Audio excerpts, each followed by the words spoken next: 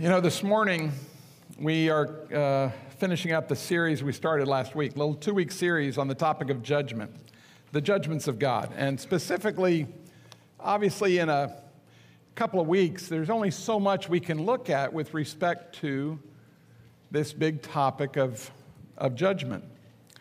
Last week we read from Hebrews chapter 9, verse 27 that said, "It is appointed once for man to die, and after that, the judgment." You only go around once in life, and then you die, and then you're judged. It's pretty black and white. It doesn't even necessarily require that a person know Christ to be able to understand those words. Ecclesiastes 3, verse 17 says, "God will judge both the righteous man and the wicked. For a time for every matter and every deed is there." So that verse reminded us that there is a type of judgment coming. In fact, we're going to look at it today. We're going to talk about a judgment of the wicked, and we're going to talk about a judgment of the righteous. These two different major judgments that are yet ahead. Romans 3:19 says, "All the world is accountable to God." The whole world. Acts 17:31 says, "He has fixed a day when he will judge the world in righteousness through a man he has appointed, having furnished proof to all men by raising him from the dead." The resurrection of Jesus is not only proof to people who believe on him that he was the Son of God and that he died for your sins and that he offered eternal life and that he can actually give what he promises. It's also proof to the world that this one who's raised from the dead is actually going to be the judge. This week, we want to look at these two different judgments, though, these two big specific judgments of God. One is called the Great White Throne Judgment. One is called the Bema. Bema is a Greek word that just means judgment seat, place where Jesus sits to judge Christians. But before we get to these judgments, it will help us to understand them a little better. I think especially this first one that we're going to look at, which is the Great White Throne, it'll help us understand this Great White Throne Judgment for people who are outside of Christ if we understand a little bit of history that's going to lead up to the Great White Throne. See if this makes sense to you. In the book of the Revelation, Jesus' revelation to us through the Apostle John, in chapter 3 and verse 10, he says something that he doesn't elaborate on in the book of Revelation. He elaborates on it elsewhere in the Bible, but he just alludes to it. He just kind of hints at it in chapter 3 and verse 10, and this is what it says. "Because you have kept the word of my perseverance, I will also keep you from the hour of testing, the hour which is about to come upon the whole world, to test those who dwell upon the earth." Jesus is referring to some specific event that's yet future that he describes specifically as a time of testing of the whole world. But interestingly, what he says to the church here is, "I'm going to keep you from this." The word he uses, a little preposition he uses, actually even more than from, it's out of. I'm going to keep you out of this hour of testing where you will not have to go through this hour of testing. And this isn't proof positive of what's called the rapture, but it is supportive of what's taught elsewhere. And so I would just say that before you get to the Great White Throne, it helps us to stop by saying, okay, what else is coming up ahead? Well, the Bible speaks of this rescuing of the church before the wrath of God falls on it. The next thing that the Bible speaks about, you'd see it if you looked in the book of the Revelation, and especially looked at chapters 5 through 19. Chapters 5 through 19, and we've recently had a study of the book of Revelation up in the adult classes up here, and it's online. You can listen to it. Several of our Bible teachers went through that. It's available for anybody. But that discussion of what's called the tribulation is a time of testing that Jesus just talked about. It's a time when people are tested really with two things in mind. One is that people who have not believed on Christ because they see the judgments of God and they see the havoc that's being wrought on the face of the whole earth, God would like that and invites that to be an opportunity for people to repent. It becomes an opportunity for people to say, no, what my brother-in-law told me was true. What my grandfather said was true. Look at what's happening, just as God said. And those people have an opportunity because of the recognition that they've gone their own way. They actually have the opportunity to turn to the God who in his grace sent his son to die for them too. So the first purpose of the testing is as an invitation to people to realize there is a God who saves. But it is also a period of very intentional judging on the earth. A judging where people who harden their hearts against God will experience the temporal wrath of God. Some of the most amazing pictures of wrath that could ever be poured out on humankind. So that's the next event that we find in history yet future right now. The next one is found in Revelation chapter 16 through 19, and that's what's known as the Battle of Armageddon, or known in Ezekiel as the Battle of Gog and Magog. That battle that we've all heard of, a lot of people tend to think of that as the end of the world. It's not actually the end of the world, but it is a time when God finally judges all those who have been in rebellion, and there is a massive battle that the Bible describes as taking place outside of a little community called Megiddo that you could go to today in Israel, and there is a large plain, a large flat spot right there. And in the book of Zechariah, it actually says, it describes how the blood will run, how deep it will run, and for how far. And you can actually stretch from that place all the way to the nation of Jordan, if you were to follow the description of how much blood will be there. A remarkable stretch of land where this judgment will be so severe. And that will be the Battle of Armageddon. But it's interesting, that's not the last event. It is the last event of the tribulation, thankfully. God does bring an end to this time of tribulation. But then we read in the Bible, if we were to turn there, we read of chapter 20, where we read of a 1,000-year reign of Christ.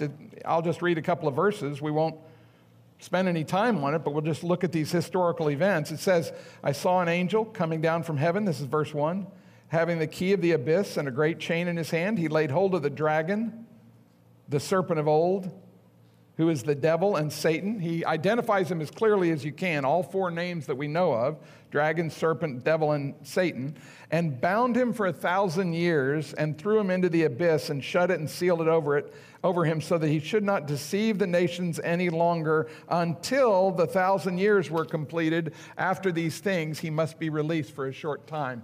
And do you know, 6 times in this passage it mentions 1,000 years, 1,000 years, 1,000 years, 1,000 years. Spoken of as a time when Jesus will actually reign on the earth with his saints.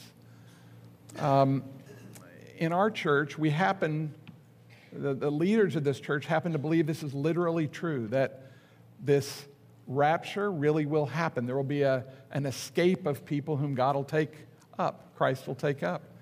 There will be a real tribulation, a time of horror on the earth. That there will be a real battle, a literal battle where people will be fighting against Jesus himself. And that he will win that battle, and that there will be a period of a reign of Christ on the earth. Not all Christians believe these things. Many men and women who know the Scriptures far better than I do don't believe that the Scriptures are teaching those things. I will find out. I think they're wrong. I think that, and our understanding is that the most plain and literal understanding of what these things says will be supported in time. But what we know is that before we get to that big major event that we're talking about called the Great White Throne Judgment, there's one more thing that happens. One more thing that happens. We can't say it's worldwide because, frankly, it doesn't happen in the world. It doesn't happen on the earth. It affects the world in the sense that people from every single tribe and every tongue and every nation will be there. People who have been covered by the blood of Christ through their faith in Christ will be there. If you're a Christian today, you'll be in this place that we're talking about. And this is one of the last things that the Scripture speaks about before it talks about the great white throne. And it's found, I'll just look at it for 1 second, in Revelation chapter 19. Revelation chapter 19, it says, "Let us rejoice and be glad and give glory to him, for the marriage of the Lamb has come, and his bride has made herself ready." This is an event yet future.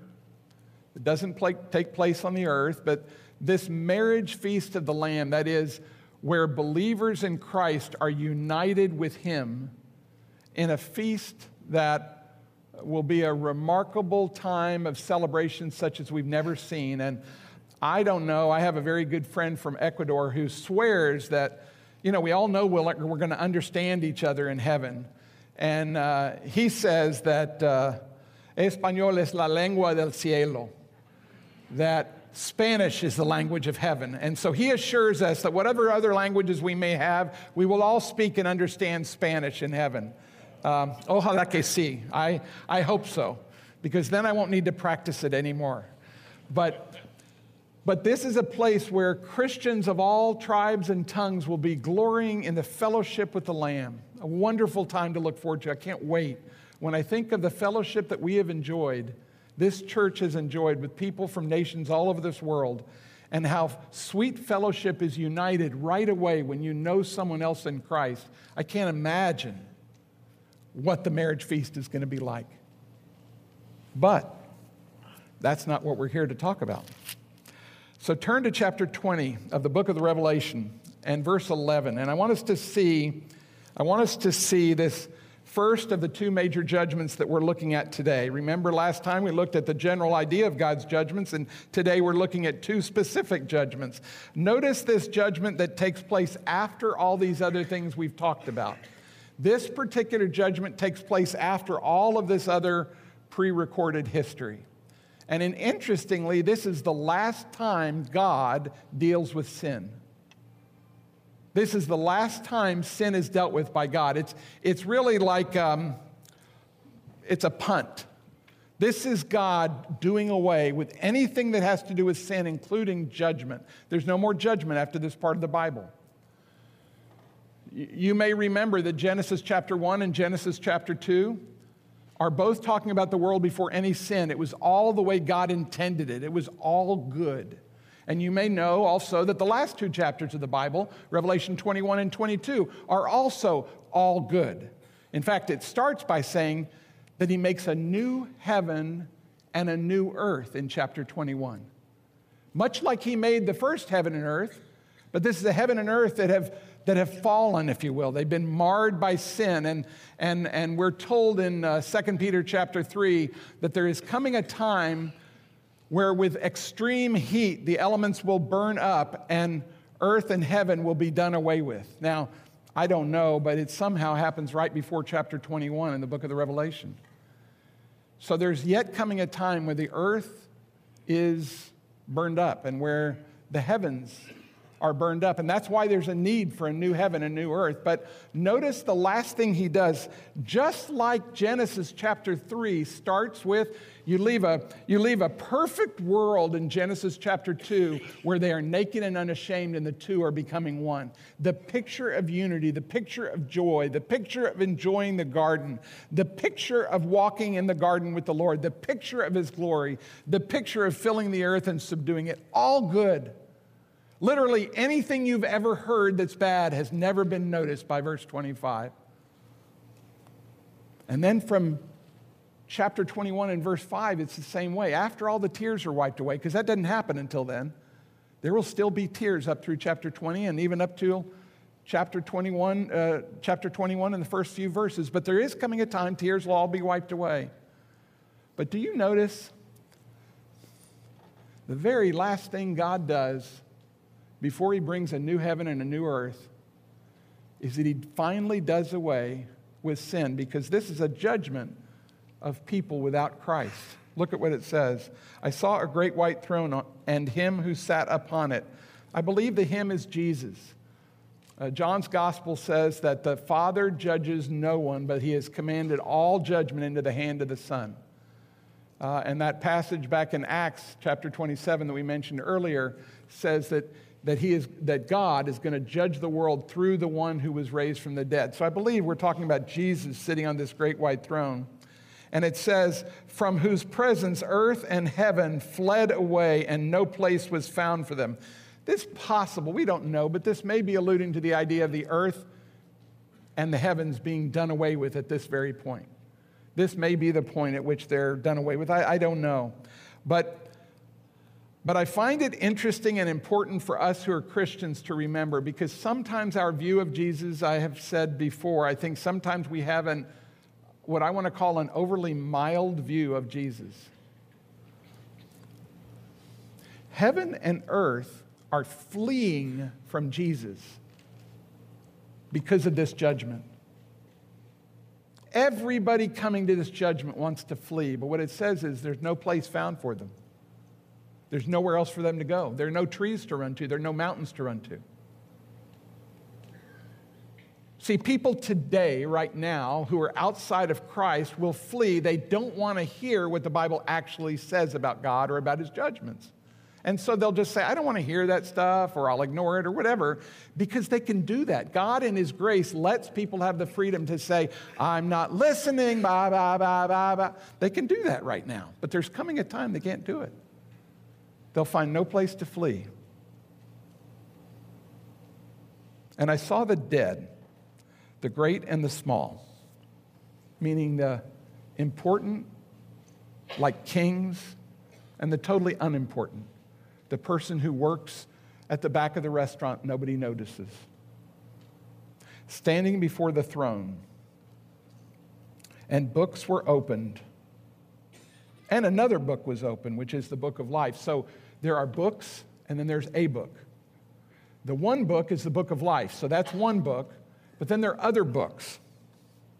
And the dead were judged from the things which were written in the books according to their deeds. So the books, not talking about the book of life, but the other books, these are a recording of deeds of these people.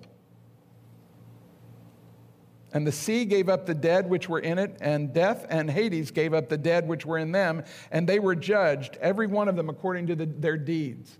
He wants to make sure we get that. He says it twice. They were judged according to their deeds. But he's also made it plain there's another book called the book of life there. But that's not the book of deeds. The book of life is the book in which everyone whose sins have already been paid for is taken care of. Everyone who has believed on the Lord Jesus, everyone who has recognized that I am deserving of the judgment of God because I have sinned. But he offered eternal life in the person of his Son who took all of my sins, who bled and died, and who extended himself and says, even to my enemies, I love you. I take your sin on me so that you don't have to. He gives that opportunity. And everyone who has believed on that, their names are written in the book of life. And that book of life is open here. But do you know that the people who go to this judgment, the people who go to the great white throne, their names aren't written there? How do I know that? Well, there are a number of ways. One of the ways is the fact that they're described as the dead. 3 times over, it's the dead, the dead, the dead. You realize that in the Bible, people who have believed on Christ are not referred to as the dead. They're referred to as born again, and they're to never die again. Jesus said this. He was at a funeral in John chapter 11. He's talking to a friend. He says, I'm the resurrection and the life. Whoever believes in me will live even though he dies. And then almost as if he was correcting himself, and instead it was really just an elaboration on what he just said. Whoever believes on me will never die. Jesus is saying that the person who believes on Christ never experiences death. Now, they taste death. We all taste death daily. Your back hurts. You've got organs that are reciting themselves to you. You're experiencing tastes of death. That's not what we're talking about. The real death, the real separation. We don't go through that. So, Jesus says in John 5:24, whoever hears him and believes on him who sent me has passed from death into life and will not come into judgment. And this is the judgment he's speaking about with the thief on the cross. The thief on the cross asked Jesus the question, Master, would you remember me in the day when you come to your kingdom? Jesus says, I tell you today, you'll be with me in paradise. Why? Because the thief is going to die on that cross. But as soon as his body dies, he'll be present with the Lord.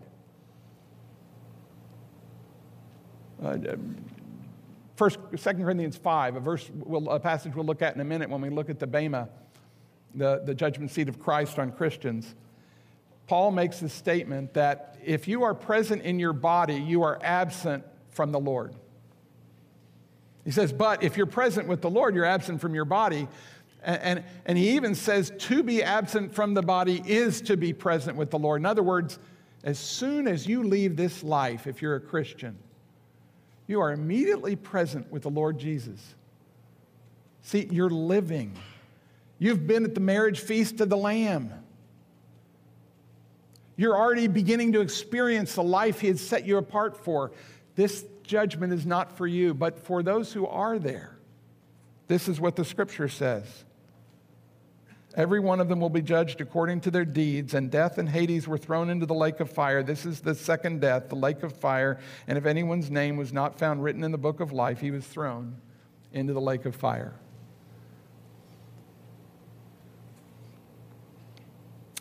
It's a sobering passage because what it's saying is that the people who are outside of Jesus, who are outside of having received the only means by which sins are forgiven, have a certain judgment coming at the great white throne, and it's one part of it is already predetermined, and that is where they'll end up. The part that is not predetermined is the very interesting statement that he makes twice, and they were judged according to their deeds. And people ask the question, well, if they're going to hell, why judge them according to their deeds? If they're going to hell because their names are not written in the book of life, which is what it says, anyone whose name is not written in the book of life goes into the lake of fire, why would their deeds be judged? Well, here's the thing. God really means what he says. He says he's going to bring every deed to light, every deed to judgment. We'll talk about that again when we get to the Bema, the judgment seat of Christ for Christians. The point is, God takes everything seriously.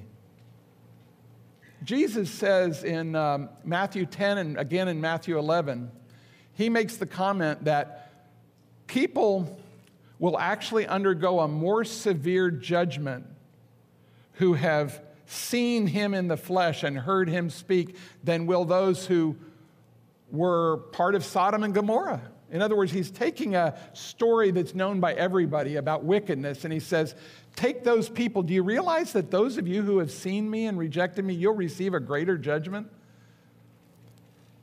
And then in the next chapter, he says it again. He talks about people who will receive a greater judgment. In one place, Jesus says that, do you realize that the Queen of Sheba traveled all the way, probably Ethiopia, we believe, from Ethiopia to Israel just to hear about the glory of God as revealed through the kingdom of Solomon?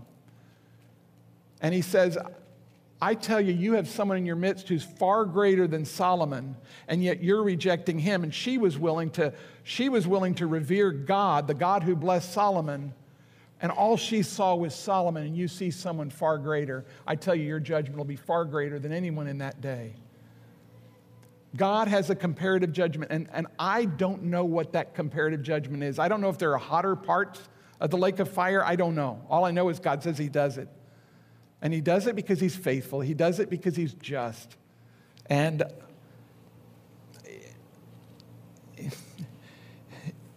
it makes me think that we have got to continue to take seriously the privilege of telling other people about Christ.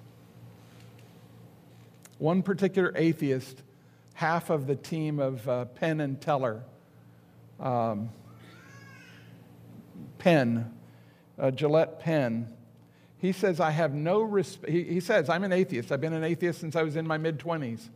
But I have no respect for Christians who don't tell other people what it is they believe. How much would you have to hate someone to not tell them that you believe you know a way they can have eternal life, and that you believe that apart from that, they will be judged forever? He said, it's not that I believe it, but it makes me think, doggone, if I did, I would be a wicked person if I wouldn't tell others. And that from somebody from the other side reminds me how important it is for me to see the privilege and opportunity we have of telling other people. And I'm not, again, I said last week, I'm not talking about beating people up or trying to force them or press them. I'm talking about having relationships with people who don't know Christ and respecting them enough to listen to them, respecting them enough to have meals with them, respecting them enough to loan your tools to them, respecting them enough to care about them, to pray for them, to build a relationship with them, and to pray and look for opportunity to share the truth.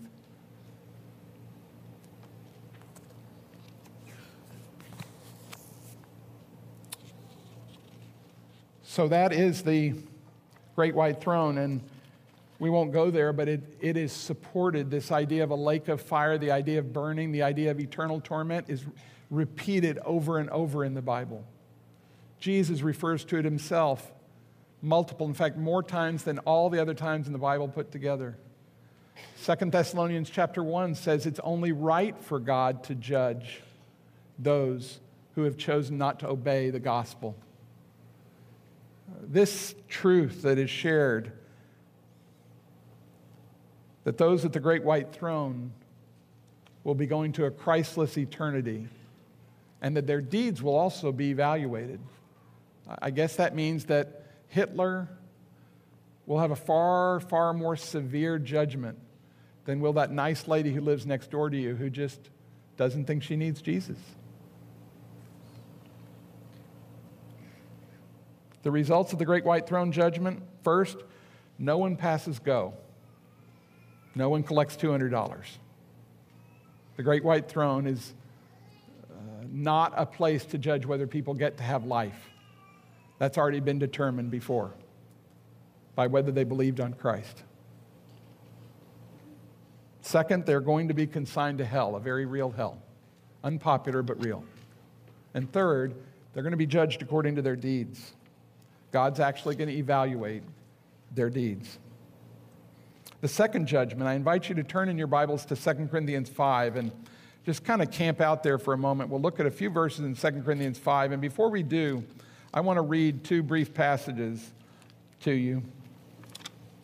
You can turn to 2 Corinthians chapter 5, and I'll be there with you in a second. But before I read that, I want to kind of set it up. I want to set it up with a couple of other brief passages. And now we're switching from the great white throne judgment to the Bema, which just means judgment seat. This is the judgment seat of Christ for Christians. One verse I wanted to read to set it up is found in, you don't have to turn there, but I'll read it out loud to you. It's found in 1 John chapter 2, verse 28, where in a book in which John is encouraging Christians to walk in fellowship with God, to continually deal with God at sin as they see it in their lives, as the Spirit makes that evident, to continue to grow in love, to continue to abide in the promises of God and the commands of God. As he's commanding this fellowship and this growth and this intimacy with God, he makes this warning halfway through the book. And now, little children, which is one of John's endearing terms for a Christian. And now, little children, abide in him so that when he appears, we may have confidence and not shrink away from him in shame at his coming. Now, little children, abide in him. Abide in him means more than we can get into here, but what it means is to walk with him. It means to let him be at home with you everywhere. Some of you have read that little booklet that's been around for the last 50 or 60 years, My Heart, Christ's Home. If you haven't, by all means, read it. It's the idea of how does Christ take up residence everywhere in me so that I might take up residence with him everywhere. My heart, Christ home. And really what he's saying is abide in him. Walk in him. Why? So that when he appears, which he will, we may have confidence. That suggests that there will be Christians who will not have confidence when they see the Lord. They'll see the Lord, and the first thing they'll do is they'll feel the opposite of confidence. It says, and not shrink away from him in shame at his coming. Why does it say that? Well, because Christians who do not abide in him will actually experience shrinking from Jesus in shame. I don't know exactly what that's going to be like, but I think it's going to be like all of a sudden we're brought before Jesus and we go, oh my God. And he says, yes. And we say, I knew you were real. I knew you were holy. I knew all that. And he's going, yes. But honestly, I kind of blew you off. Yes. I was so glad that you paid for my sins that, frankly, I just became more and more stubborn. I just didn't really change. What I was doing at age 28, I was still doing at age 48. Yes. Oh, Lord. Lord, I'm so sorry. Yes, I am too. There will be a shrinking from him in shame at his coming because people did not know that his coming and his judgment were real. They heard the good news that they no longer have to appear before the ultimate judgment of the great white throne. That is, they passed out of that judgment, but they've neglected the teaching of the fact that he is still looking at everything in our lives. And as a result, they find themselves shocked and dismayed and ashamed because at that moment, the word which was written on their hearts when they believed all comes back to them, and they realize, look at all the truths I knew about how I should have treated my kids, about how I should have treated my wife, about how I should have treated people at work, about how I should have been with neighbors, about how forgiving I should have been, about what I should have done with alcohol, about what I should have done in these areas of deceit in my life. The person will be brought to such an awareness that I think it'll be just a remarkable time of shame. Do you know, that's why the tears have not yet been wiped away. That doesn't happen until Revelation 21, which is after the judgment seat of Christ. Tears don't get wiped away because there will be real tears in front of Jesus. At that moment, actually, our main thought will not be, oh, good, I get to go to heaven anyway. It is often that now. It will never be that then. One more passage I just wanted to read real briefly and then get into our passage, 2 Corinthians chapter 5.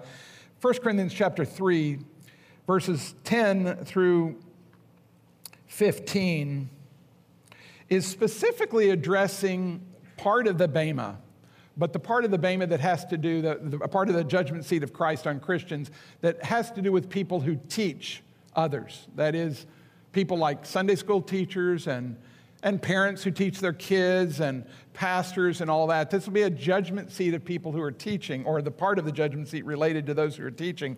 But the principles in it, even for people who are not teaching, are still true. It says this, according to the grace of God given to me as a wise master builder, I laid a foundation. Another is building on it, but let each man be careful how he builds on it. For no one can lay a foundation other than the one which is laid, which is Christ Jesus. That's true for you and me, teacher or not. We all are building something on a foundation. And there's only one foundation, and it's Jesus, full of truth and full of grace. Completely holy, so he deals with sin. Completely gracious, so he's remarkably forgiving. Humble, oh my sakes. How could someone who's a son of God be humble? All we have to do is look at Philippians 2, 3 through 8, and we'll see remarkable humility. But this is what it says. Now, if a man builds on that foundation with gold, silver, precious stones, wood, hay, straw, again referring specifically to how people teach, but with the implication for all of us in what we do. What you do with the way you treat your neighbor, what you do when you forgive your sister who mistreated you at a wedding, what you do with your kids, or what you do with people who have messed with you at work. What you do in every situation, you will either build with it on gold, silver, precious stone, or wood, hay, and straw. That is to say, you'll either do precious things with what has happened, or you'll do worthless things. And this is what it says. If any man's work which he built upon it remains, he will receive a reward. That's good news, folks. Anything you've ever done because of your faith in Christ, A word you've spoken, a prayer you've uttered, a gift you've given, a place you've traveled, anything you have done because of your faith in Christ is going to get rewarded. That's what it tells you. But it also says if any man's work is burned up, he will suffer loss. That is, not only will I experience shame, I'll experience loss. I believe that when we're before the judgment seat of Christ, if we continue to live in ways that we often have and that we have not turned from as Christians, I believe what will happen is we will experience remarkable loss at the judgment seat. In other words, we will actually see what could have been. If only I had taken more seriously the warnings. If only I had gone to a buddy I knew who walked with the Lord and said, would you help me be a better disciple? If only I had been more open to what my husband said to me or my kids said to me. If only. I think that the loss will be very real. But he himself will be saved, yet as through fire. This is not talking about whether you're saved. It's not talking about whether you're going to heaven or hell. That's not the focus. The focus is something else. Turn, if you would, to 2 Corinthians 5, where we'll finish. Because this is that judgment seat of Christ. In fact, it's even used. That word is used. That word is used, the word, the bema, verse 10, we'll see it. But look at what he says in verse 9. He has now been talking, the Apostle Paul has been talking in this chapter about coming to the end of your life. You come to the end of your life, and he says in one of the earlier verses, your tent is collapsing. He's referring to your body. Mine is certainly collapsing. I don't know about you. Some of you look like you got pretty good tents. A few of you, I think you've lost several of the stakes. I don't know if you're going to find them again. But the tent is collapsing. It's a picture of the end of life. And he says this, verse 9, therefore, in view of the fact that our tent is collapsing, that is, that there is coming a day when this tent folds up, we have as our ambition, whether at home or absent, to be pleasing to him. I would love to see this as a refrigerator magnet on every one of our refrigerators. My ambition, be pleasing to him. My ambition, be pleasing to him. It's really like Paul he's not saying here's how you be saved. He's talking to people who've already believed the gospel. If you're one of those people who might be facing the great white throne, if you're today a person who hasn't ever trusted in Christ, you've never understood, I hope today that one of the things you'll understand is God is just and he's holy and he really will judge you. And I don't say that because I'm mad at you, and I don't say it because you're worse than I am, because you are certainly not worse than I am. I say it because the good news is God loved you enough to take your sins and mine when we were his enemies. And he offers to you eternal life if you'll believe. Not if you'll walk an aisle. There's nothing the matter with walking an aisle as long as you're not doing it to be saved. You can walk an aisle if it's to be able to say, I have believed the gospel, that I'm a sinner deserving the judgment of God, and I believe Christ died in my place, and I receive that. There's nothing the matter with that. I hope that you'll have that opportunity if you have believed today to be able to make a public testimony like that, except let that be at your baptism, because the scripture does command for people who have believed the gospel to be baptized.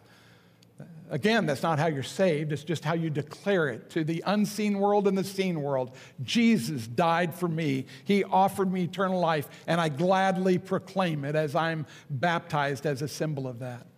That's what's available for the person who is not yet in Christ but believes. But here, what we're talking about is something different. For we Christians must appear before the judgment seat of Christ. Why? So that each one may be recompensed for his deeds done in the body according to what he has done, good or bad. Recompense means to be paid back. Jesus is going to pay you back. He's going to pay you back if you're a Christian. He's going to pay you back.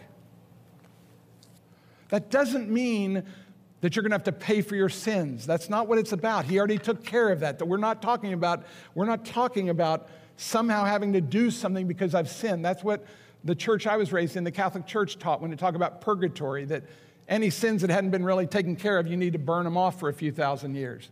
Jesus took care of that. What this is talking about is however I lived. See, every one of us has been given something different. You all had different parents than I did, and vice versa. You all have different gifts than I, and vice versa. See, God looks at every one of us as an individual and he says, given what you were given, what did you do it with? What did you do with it?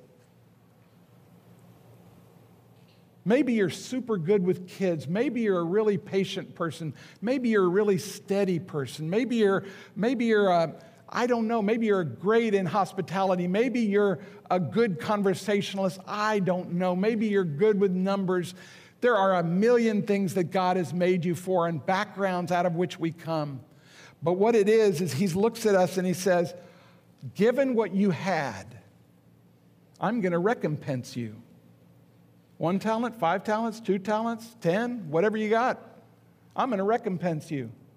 I'm paying you back. So, for example, if you found that, like I did, that you were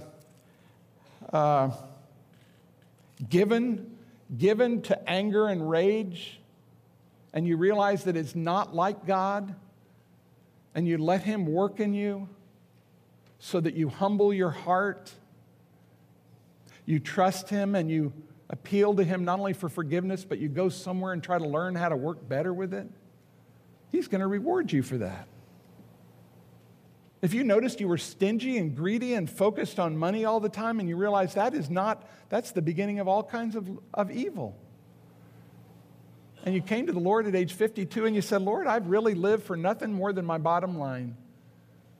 I am so sorry. Would you help me live for something better? The Lord says, absolutely, and he'll reward you accordingly. But this is what it says. Whether it was good or whether it was bad, he'll recompense you. It'll either be reward or it'll be loss. And as we finish, let's finish with the last verse there, the final verse, the verse that follows that, because I think sometimes if we're not sure if this is really true, these things we've just read in 2 Corinthians 5, is it really true we're going to be judged? Because that stimulates a little bit of fear in me. If you're anything like me, I read this, it stimulates a little bit of fear. Not the fear of me getting beaten up because somebody else already was. Not the fear of me having to answer for all my sins because somebody already has. But I feel a different kind of fear, Lord. Is my life comporting itself with what you intended?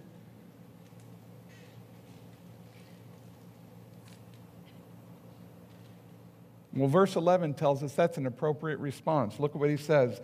Therefore, knowing the fear of the Lord, we persuade men. But we are manifest to God, and I hope we're also manifest in your consciences. In other words, Paul is saying, when I look at the judgment seat of Christ, it stimulates a bit of fear in me. And that's okay. Don't let it be a fear that causes you to run away, because that's not a real fear. Real fear is, he's so amazing, I've got to deal with him, I better find out how to do it. Well, then we find his grace. And his grace says, Lord, I can always approach you. I don't have to run away because of your grace. My hope is that if we don't know Jesus, we'll believe the gospel today. If we do know Jesus, we'll let the judgments of God be a motivating factor for us. Not the sole motivating factor, but a very real motivating factor. God, help me to live in such a way as is pleasing with you. Help me, Lord, to not hold on to my old stubbornnesses. Help me, Lord, to let you do the sanctifying work in me you always intended. Let's pray. Father, thank you for the judgments. Thank you that they're not given to us because you're ticked off. They're given to us. They're announced to us so that we can turn. I thank you, God, that you're a God who loves it when we turn. You love it when we recognize truth and when we bow before you and when we ask you to do a work. We just pray you would do that in us. We thank you for your grace. Thank you, Father, that for anybody here who's in Christ, we know it was not anything we've done, and we know we have no right to hold judgment and resentment over anyone else because we're recipients of a gospel. We pray, Father, you'd help us to walk in that light, abiding in you, so that we might live a life pleasing before you and one day get to hear before Jesus, well done, good and faithful servant. Thank you. In Jesus' name we pray. Amen.